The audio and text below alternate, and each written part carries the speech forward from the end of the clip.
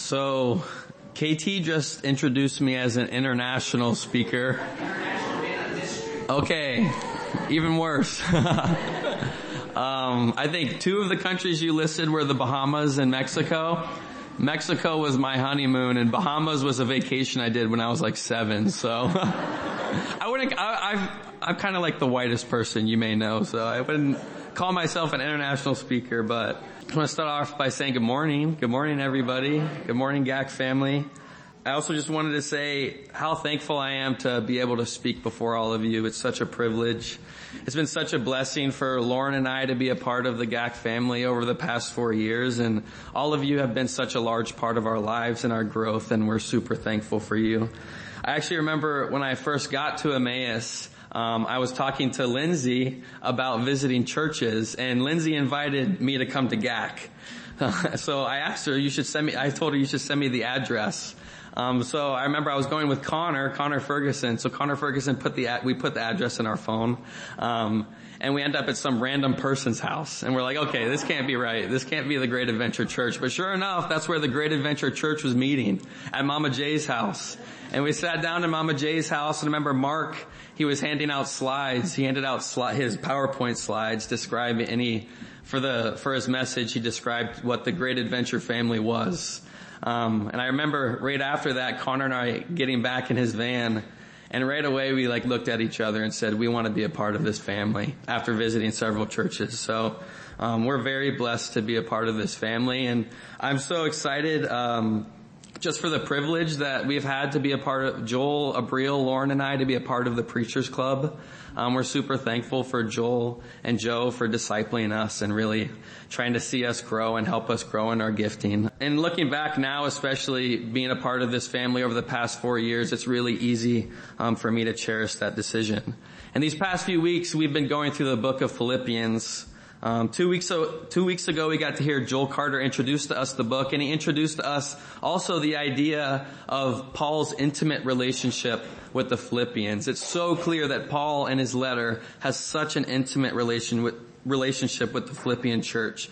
And then also Joel was talking to us about how Paul was encouraging them to continue to abound in love and mature in their Christian living. And then last week, we got to hear Joel Curavilla. He shared about how Paul's life was an example of gospel-centered living that shined in the midst of his vast sufferings. And this week we get to turn to verses 19 to 30. And we're going to continue to see Paul's example of what a Christian's heart, mind, and life should look like. So first, let's just start off by reading the passage. We're actually going to start with the second part of verse 18. So Philippians 1, starting in the second part of verse 18. Paul starts by saying, "Yes, and I will rejoice, for I know that through your prayers and the help of the Spirit of Jesus Christ, this will turn out for my deliverance, as it is my eager expectation and hope that I will not at all be ashamed, but that with full courage now as always, Christ will be honored in my body, whether by life or by death. For to me to live is Christ, and to die is gain. If I am to live in the flesh, that means fruitful labor for me. Yet which I shall choose I cannot tell. I am hard pressed between the two. My desire is to depart and be with Christ, for that is far better. But to remain in the flesh is more necessary on your account. Convinced of this, I know that I will remain and continue with you all for your progress and joy in the faith, so that in me you may have ample cause to glory in Christ Jesus because of my coming to you again. Only let your manner of life be worthy of the gospel of Christ, so that whether I come and see you or am absent, I may hear of you that you are standing firm in one spirit, with one mind, striving side by side for the faith of the gospel, and not frightened in anything by your opponents. This is a clear sign to them of their destruction, but of your salvation, and that from God. For it has been granted to you that for the sake of Christ you should not only believe in him, but also suffer for his sake. Engage in the same conflict that you saw I had, and now hear that I still have." Let's pray. Dear Heavenly Father, God, we just thank you so much for your word, and that we have the blessing and the privilege to study this letter that Paul wrote to the Philippians. And I pray, God, that you would just guide this time, that your Spirit would be speaking and working in your Spirit alone, and that your Spirit would be speaking through me, God, and that truth alone would be said, and anything that's not true would just be stopped, and that everyone who's listening, that they would forget it and that it wouldn't remain on their hearts. But everything that is true, God, I pray that it would convict us and that our lives would be changed. Pray so in Jesus' name. Amen. To start off, I just wanted to share with all of you the story of my dad, actually. For those of you who don't know, my dad took his own life when I was 13 years old. This is obviously a sad story, and it's a tragic story. But I would just like to encourage you in saying that the Lord has really redeemed that situation, and has changed my life and my brother's lives in amazing ways, and even drawn us closer to Him because of it. And I don't have time to talk about all of that, but if you want to, I'd love to talk to you more about it sometime. But the reason I wanted to share about my dad wasn't to just spark an emotional response, but because I couldn't help but think of him when I read this passage. See, my dad was a man who throughout his life was always searching for joy. Even from the time he was young, he found himself being very successful in business. He had more money and possessions than he ever could have asked for. He owned multiple houses. He had multiple cars. He owned a boat. Everything that the world tells us we need to be satisfied. But all of these things still weren't enough to fill the void that he had in his heart. When success and money weren't enough, he looked to sex and having as many women as possible in order to just have joy. But even these pleasures proved to be fleeting and temporary. Then once he met my mom, he decided to get married, and to start a family. But even something as beautiful as marriage, something as beautiful as starting a family, wasn't enough to fill the spiritual void that he had. He eventually left my mom and became addicted to the often last resort for people like this, which is drugs. But even something as chemically as powerful as drugs couldn't last for more than just a short while. After he finally realized that this world that he was living in couldn't offer the satisfaction he was looking for, he felt as if he was only left with two choices: to continue on in this suffering or to die. And hearing this story, we all know what my dad was missing. I know what my dad was missing. My dad was missing Christ, and he never heard that message. My dad was missing Christ because we know that the fullness of joy, and as Psalm 16:11 says, pleasures that are forevermore are only found in the presence of God and in His presence alone. And true satisfaction is only found in Jesus. But the reason that I thought about my dad in relation to this passage that we just read was because of the absolute contrast that I saw between his motivations, between his heart, between his values, and between his living in comparison to that of Paul's, when Paul faced a similar choice. In this passage we see Paul, who to many, and probably my dad would have thought so too, seems like he has his priorities completely upside down. We see that in this passage, Paul finds the utmost joy in a life of suffering. A life filled with suffering, Paul finds the utmost joy.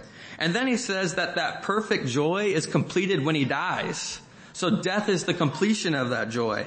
And we hear that and we're like, that's crazy. In our flesh, that makes no sense to us. To an unbeliever, it definitely doesn't make any sense. And our world doesn't want us to think this way. Paul's way of life just radically opposes our natural human tendencies to preserve ourselves. We want to preserve ourselves and we want to preserve comfort by any means necessary. But he claims that this kind of life is worthy of the gospel of Christ. So I hope by the end of this message it will be clear to all of you that Paul's selfless heart, his manner of life, and the joy that he finds in suffering are values we should cherish and replicate in our own lives. So at the beginning of this passage, the second part of verse 18, we see Paul laying out for us what he values in his heart. The passage begins with Paul saying, "Yes, and I will rejoice." Remember Paul's situation. We talked about it over the last couple weeks. Paul here is in prison in Rome, and he's even being afflicted by his own brothers in Christ who are seeking to bring him shame in the midst of his imprisonment, as we heard last week from Joel. All while waiting to possibly even be executed at the hand of Caesar. Yet he rejoices. He rejoices still. But why?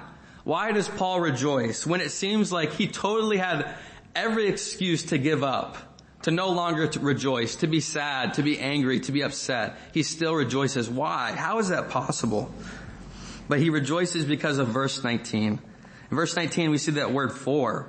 "For I know that through your prayers and the help of the Spirit of Jesus Christ, this will turn out for my deliverance. Paul says in verse 19 that through the Spirit and the prayers of the Philippians, he's going to be delivered. But the question here is, delivered from what?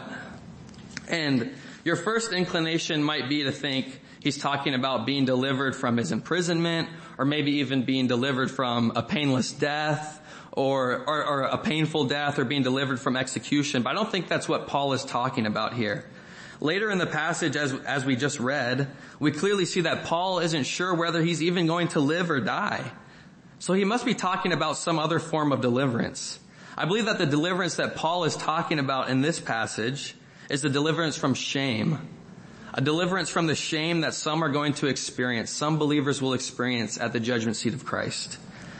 Remember that in the section, the first section of the letter that Joel Carter spoke on, there were two references to the day of Christ. And these mentions of the day of Christ were referencing this judgment seat. And this theme of the judgment seat is also also found throughout a lot of Paul's writings. Another example is found in his letter to the Corinthians, his first letter, 1 Corinthians chapter 3, and you guys can turn with me there. 1 Corinthians chapter 3, starting in verse 13, we get this kind of like it's a keyhole view of the judgment seat of Christ and what that's going to look like. Starting in verse 13, it says, each one's work will become manifest, for the day will disclose it. So each one's work, what everyone has done every believer has done in their life will be made known, for the day will disclose it, the day of the judgment seat where we go before Christ, because it will be revealed by fire, and the fire will test what sort of work each one has done.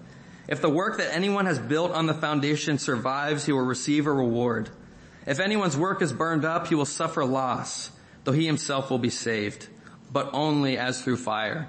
So this moment, this event that we're all going to experience as believers, where we go before the judgment seat of Christ, I just want to clarify that this judgment that is mentioned in these sections of Scripture is not a judgment of salvation. This judgment is only for believers, so only believers will experience this judgment, and it's for believers whose salvation is totally secure.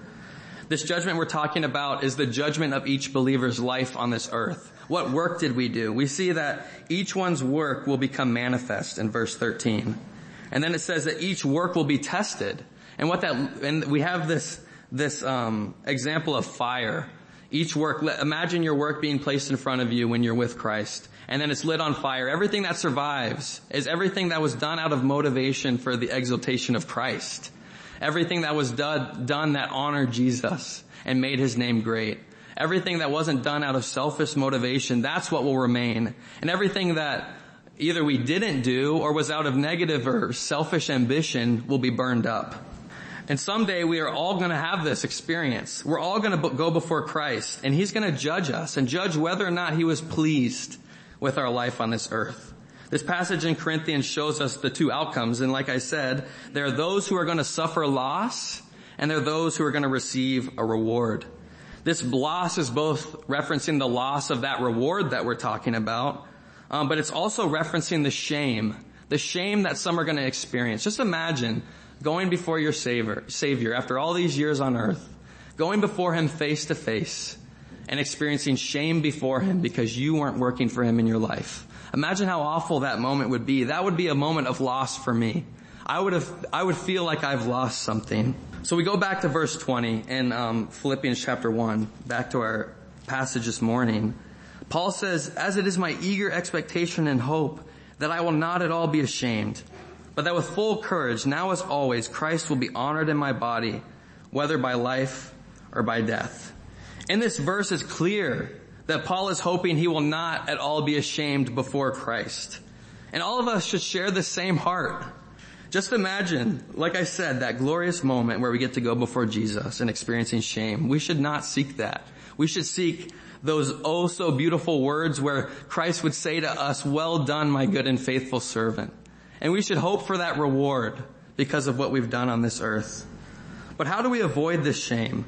And Paul actually gives us the answer to that question here in verse 20. He says that with full courage, but with full courage. Courage is needed. It's going to take courage to do this. This life isn't easy. It can be very difficult at times. but the Lord is with us.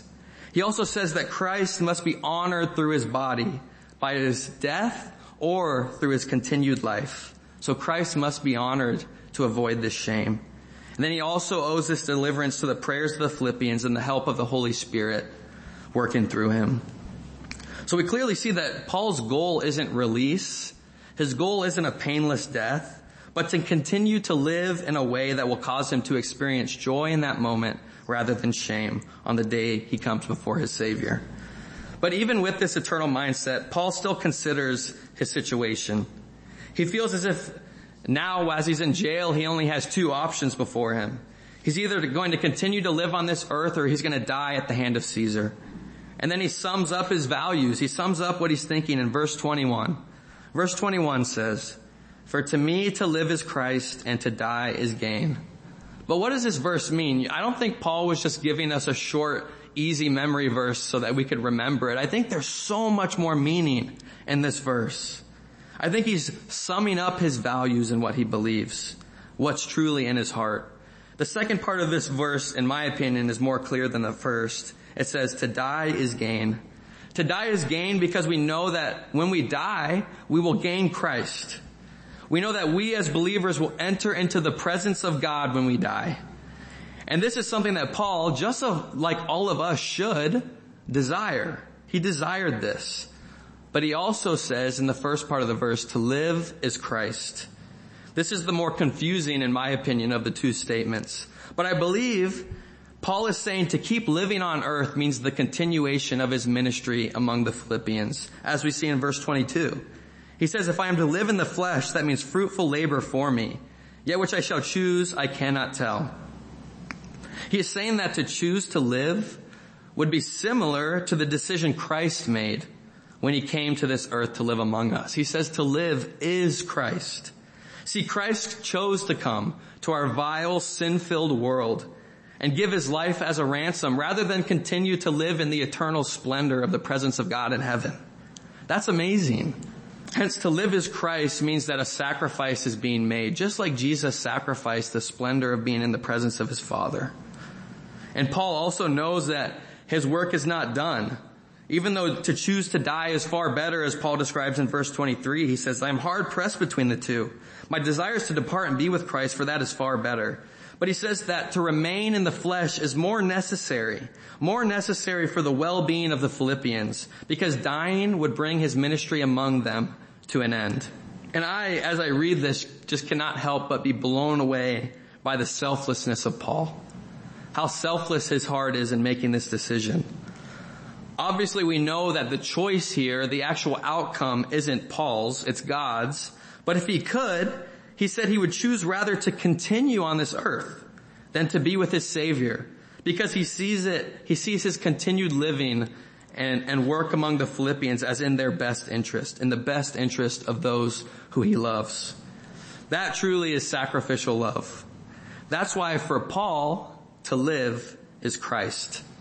And I have a question for all of us. Would we make this same decision? Would we make the same decision if we were faced with the same dilemma? If you knew that you could either choose the presence of God or to remain working among the Gak family, what would you choose? I hope that we can all be as passionate about Paul as I hope that we can all be as passionate as Paul about the Gak family as he was about the Philippian church, because to do so would be Christ. For to live among and selflessly serve the Great Adventure Church is Christ. One commentator says, he reminds us that in doing this, living this way, we must deny ourselves. He says we must put the converts of the gospel at the center of our principled self-denial. And I believe when he says this because sometimes we deny ourselves selfishly. That sounds kind of weird. It sounds like an oxymoron, but we deny ourselves selfishly. Sometimes we deny ourselves for the sort of spiritual high that we receive from it.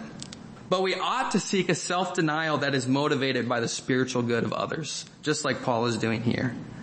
Especially the good of our church, as we see with Paul and the Philippian church. And after thinking about all of these things, I would just like us to read through this section of the passage one more time, with these new ideas of what it means to live as Christ and to die as gain. Let's just read through it one more time, verses 21 to 26. For to me to live is Christ and to die is gain. If I am to live in the flesh, that means fruitful labor for me. Yet which I shall choose I cannot tell. I am hard pressed between the two. My desire is to depart and be with Christ, for that is far better. But, to remain in the flesh is more necessary on your account. Convinced of this, I know that I will remain and continue with you all for your progress and joy in the faith, so that in me you may have ample cause to glory in Christ Jesus, because of my coming to you again. For me to live is Christ, and to die is gain. People who truly believe these words, people who truly live by these words cannot be stopped. There is no end to their words of praise. There is no end to their Christ-centered living. The only way to hush them is death. And even in doing so, the one who punishes them with death has lost the battle because they have gained something even greater, the fullness of joy that is found in the presence of Christ. As I was preparing, I was reading a commentary, and this commentary shared a story about a missionary named John Peyton. I don't know if you guys have heard this story. John Peyton was a missionary to the South Sea Islands. And as he was preparing to go to the South Sea Islands, he shared with his church what the Lord was showing him and what the Lord was burdening his heart with, these people. And there's an old man in his assembly named Mr. Dixon. And Mr. Dixon comes up to John Peyton and says, "You will be eaten by cannibals," he warned him. Peyton replied, "Mr. Dixon, you are advanced in years now, and your own body is soon to be laid in the grave, there to be eaten by worms. I confess to you that if I can but live and die serving and honoring the Lord Jesus, it will make no difference to me whether I'm eaten by cannibals or eaten by worms.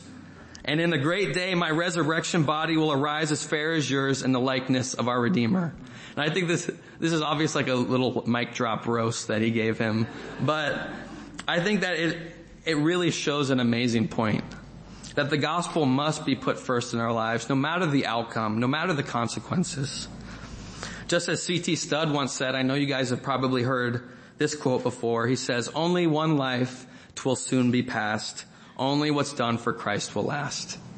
Only one life, 'twill soon be past. Only what's done for Christ will last. We only have one life on this earth. And this life is much shorter than I think we even imagine. And only what we do for the sake of the gospel, for the sake of Christ, will remain.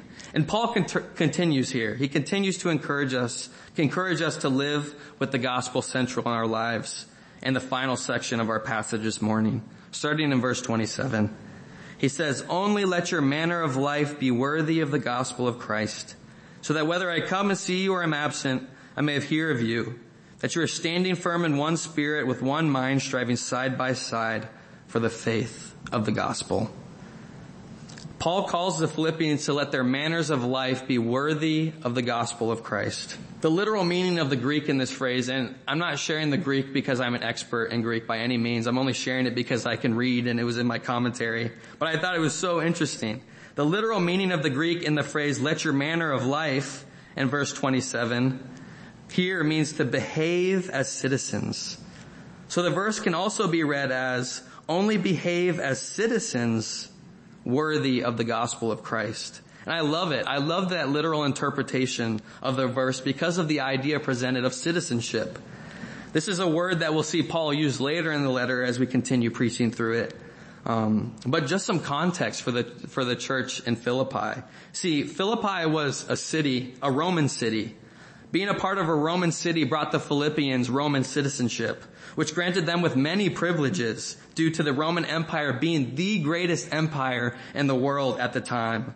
It would have been so easy for the Philippians to completely identify with Rome, and they would receive a bunch of privileges as a result of it. And it would have been so easy for them to boast this Roman citizenship that they had because of the power that came with it. But Paul calls them to something greater here. He calls them to something greater than even the Empire of Rome. Paul here is telling the Philippians that now in Christ they are called to a citizenship that surpasses all political affiliations, all national affiliations, all cultural affiliations that they could try to align to. This citizenship is a heavenly citizenship. The new existence that we are all given in Christ as believers is the greatest privilege that we could ever imagine, because we now know that our home is not on this earth, but resides in the presence of God. So Paul encourages them. He encourages them as ambassadors and citizens of heaven to live as such by conforming to the image of Christ himself and living in a manner worthy of it. Then Paul goes on to say, he says in this same verse, so that whether I come and see you or am absent, I may hear of you. Paul hopes to hear that the Philippians are continuing on in their faith with integrity. He says, whether I see you or am absent. Integrity means that their living would continue to honor Christ even if Paul wasn't there watching over them. Even if no one was looking, their living would continue to honor Christ. And even more important than integrity before Paul is integrity before the Lord, who sees and knows all things. Because I feel like oftentimes we forget. We forget that nothing at all is secret to our Lord. Our God is not ignorant when it comes to sin and idleness in our lives. He not only sees it, but he's displeased by it when he sees it. And even in the midst of Christ's physical absence on this earth, he still sees all that we do. All that we do. Knowing this, we should seek to live lives of integrity that would be pleasing to him, especially as we look forward to that day where we're going to go before him face to face at the judgment seat. And while I was preparing this week and thinking about this idea of integrity, it made me think about a man who from my old church who took me under his wing after my dad passed away. This man's name is Mr. Stan. Mr. Stan was an older man, or is an older man. He's a plumber. He actually owns his own plumbing company. But before Mr. Stan started his own plumbing company, he started working for a bigger plumbing company. And he had a lot of coworkers that were also plumbers. So he would work alongside people. And when he worked for this company, he noticed that many of the other plumbers would only partly fix issues for their clients, so that they would continue to need their services and pay for their services and have to keep coming back to them. And they could get away with this easily because plumbing obviously is a very dirty and messy job, something that a client doesn't even want to look at or be there for. So they were left alone to do their work, and seemingly they were in secret. So they could easily tamper with things. And they would. This obviously outraged Mr. Stan, who's a believer, which made him leave to begin his own company. And he actually decided to call it Integrity Plumbing. Integrity Plumbing. Which is kind of a joke, but also the meaning behind it is much more. Mr. Stan now goes on to diligently serve his clients, even if they aren't watching. Because he knows that his Lord is always watching him. And now, even when his clients ask him, why did you call your plumbing company Integrity Plumbing, which especially was a bigger deal back then because phone books were a big deal, and when you needed a plumber, you went to the phone book, and you would want to name your company something like AAA Plumbing, so you'd be the first thing in the phone book. But he named it Integrity. So they'd ask him, why would you name it Integrity Plumbing? But he uses this opportunity to share the gospel. He uses the opportunity to share the gospel with his clients and has been serving the Lord faithfully all these years, even as a plumber. This is the type of integrity that Paul is encouraging the Philippians to have in their own lives. An integrity and way of living that not only pleases Paul, but pleases Christ by being worthy of his gospel message. And this life is one that we don't live alone, but together. Together, as Paul makes it clear to us in the second half of verse 27. And in the second half he says, that I may hear of you, that you are standing firm in one spirit, with one mind, striving side by side for the faith of the gospel. As we think about this idea of worthy living with integrity, we should recognize that we are to seek this together, not alone. We are to seek this as a church family. Remember, Paul is not writing to an individual. Even though he is slightly writing to each person individually, he is writing to a church as a whole body, and encouraging them to be in one mind and one spirit, striving side by side together. And we are called in the same way to take this united front in our life, live for our Savior. And directly after this, in verse 28, after this call that we see, Paul drops another confusing verse in my opinion. Verse 28 says, "And not frightened in anything by your opponents, this is a clear sign to them of their destruction, but of your salvation, and that from God." The first time I read that, I was super confused. What does he mean, not frightened in anything by your opponents? What does he mean that this is a clear sign to them of their destruction, but of your salvation, and that from God? What do these words mean? But it seems as if the Philippians had pagan neighbors and authorities opposing their growth as a body, but also opposing the growth and the progression of the gospel. This opposition was most likely persecution and suffering that they were facing as a result of their commitment to Christ. But Paul says that the fact that they are even being opposed, the fact that they are even being persecuted, is a sign to them of their salvation. What this has to mean is that genuine faith and godly living brings suffering. Genuine faith and genuine lives lived for Christ must bring suffering. Paul here doesn't describe suffering as if it's some rare outcome of a life lived for Christ, but as something to be expected, and also something to even look forward to. Suffering, to look forward to it, to expect it. As we were talking about this idea in Preacher's Club on Thursday, Joel Curavilla reminded me of a verse. He reminded me of 2 Timothy chapter 3 verse 12. You don't have to turn there. But 2 Timothy chapter 3 verse 12 says, Indeed all who desire to live a godly life will be persecuted. Indeed, all who desire to live a godly life will be persecuted. Not may be persecuted, not could be persecuted, but will be persecuted. So then we can infer that suffering isn't something to be avoided, but it's actually a sign of genuine faith. It's a sign of godly living. But do we consider it that way? Do we consider suffering as a privilege that we owe God special thanks for? Or do we think of it as something that we need to avoid at all costs? By any means necessary, I don't want to suffer. I want to be comfortable. I want to preserve my life. I look at the lives of not just Paul, but all the apostles in Acts. I was reading through Acts as well. And the apostles surely considered their suffering as a privilege from God. Let's turn to Acts chapter 5 really quickly. I think this is an awesome example of this, of their heart, of the apostles' heart. Acts chapter 5. See, in this passage, the apostles have just been going down the streets and preaching the gospel boldly. They've been preaching in the name of Christ. And then because of this preaching, because of the way that they're doing these things, they've been brought before a council. And this council is charging them. They're charging them, stop preaching in the name of Jesus. You must stop preaching in the name of Jesus. And they're threatening punishment. They're threatening jail time. They're threatening execution. But the apostles respond in verse 29. Acts chapter 5 verse 29. But Peter and the apostles answered, we must obey God rather than men. We must obey God rather than men. And as this council continues and the discussion continues, the council actually chooses not to kill the apostles. But they did beat them. They did beat the apostles before letting them go.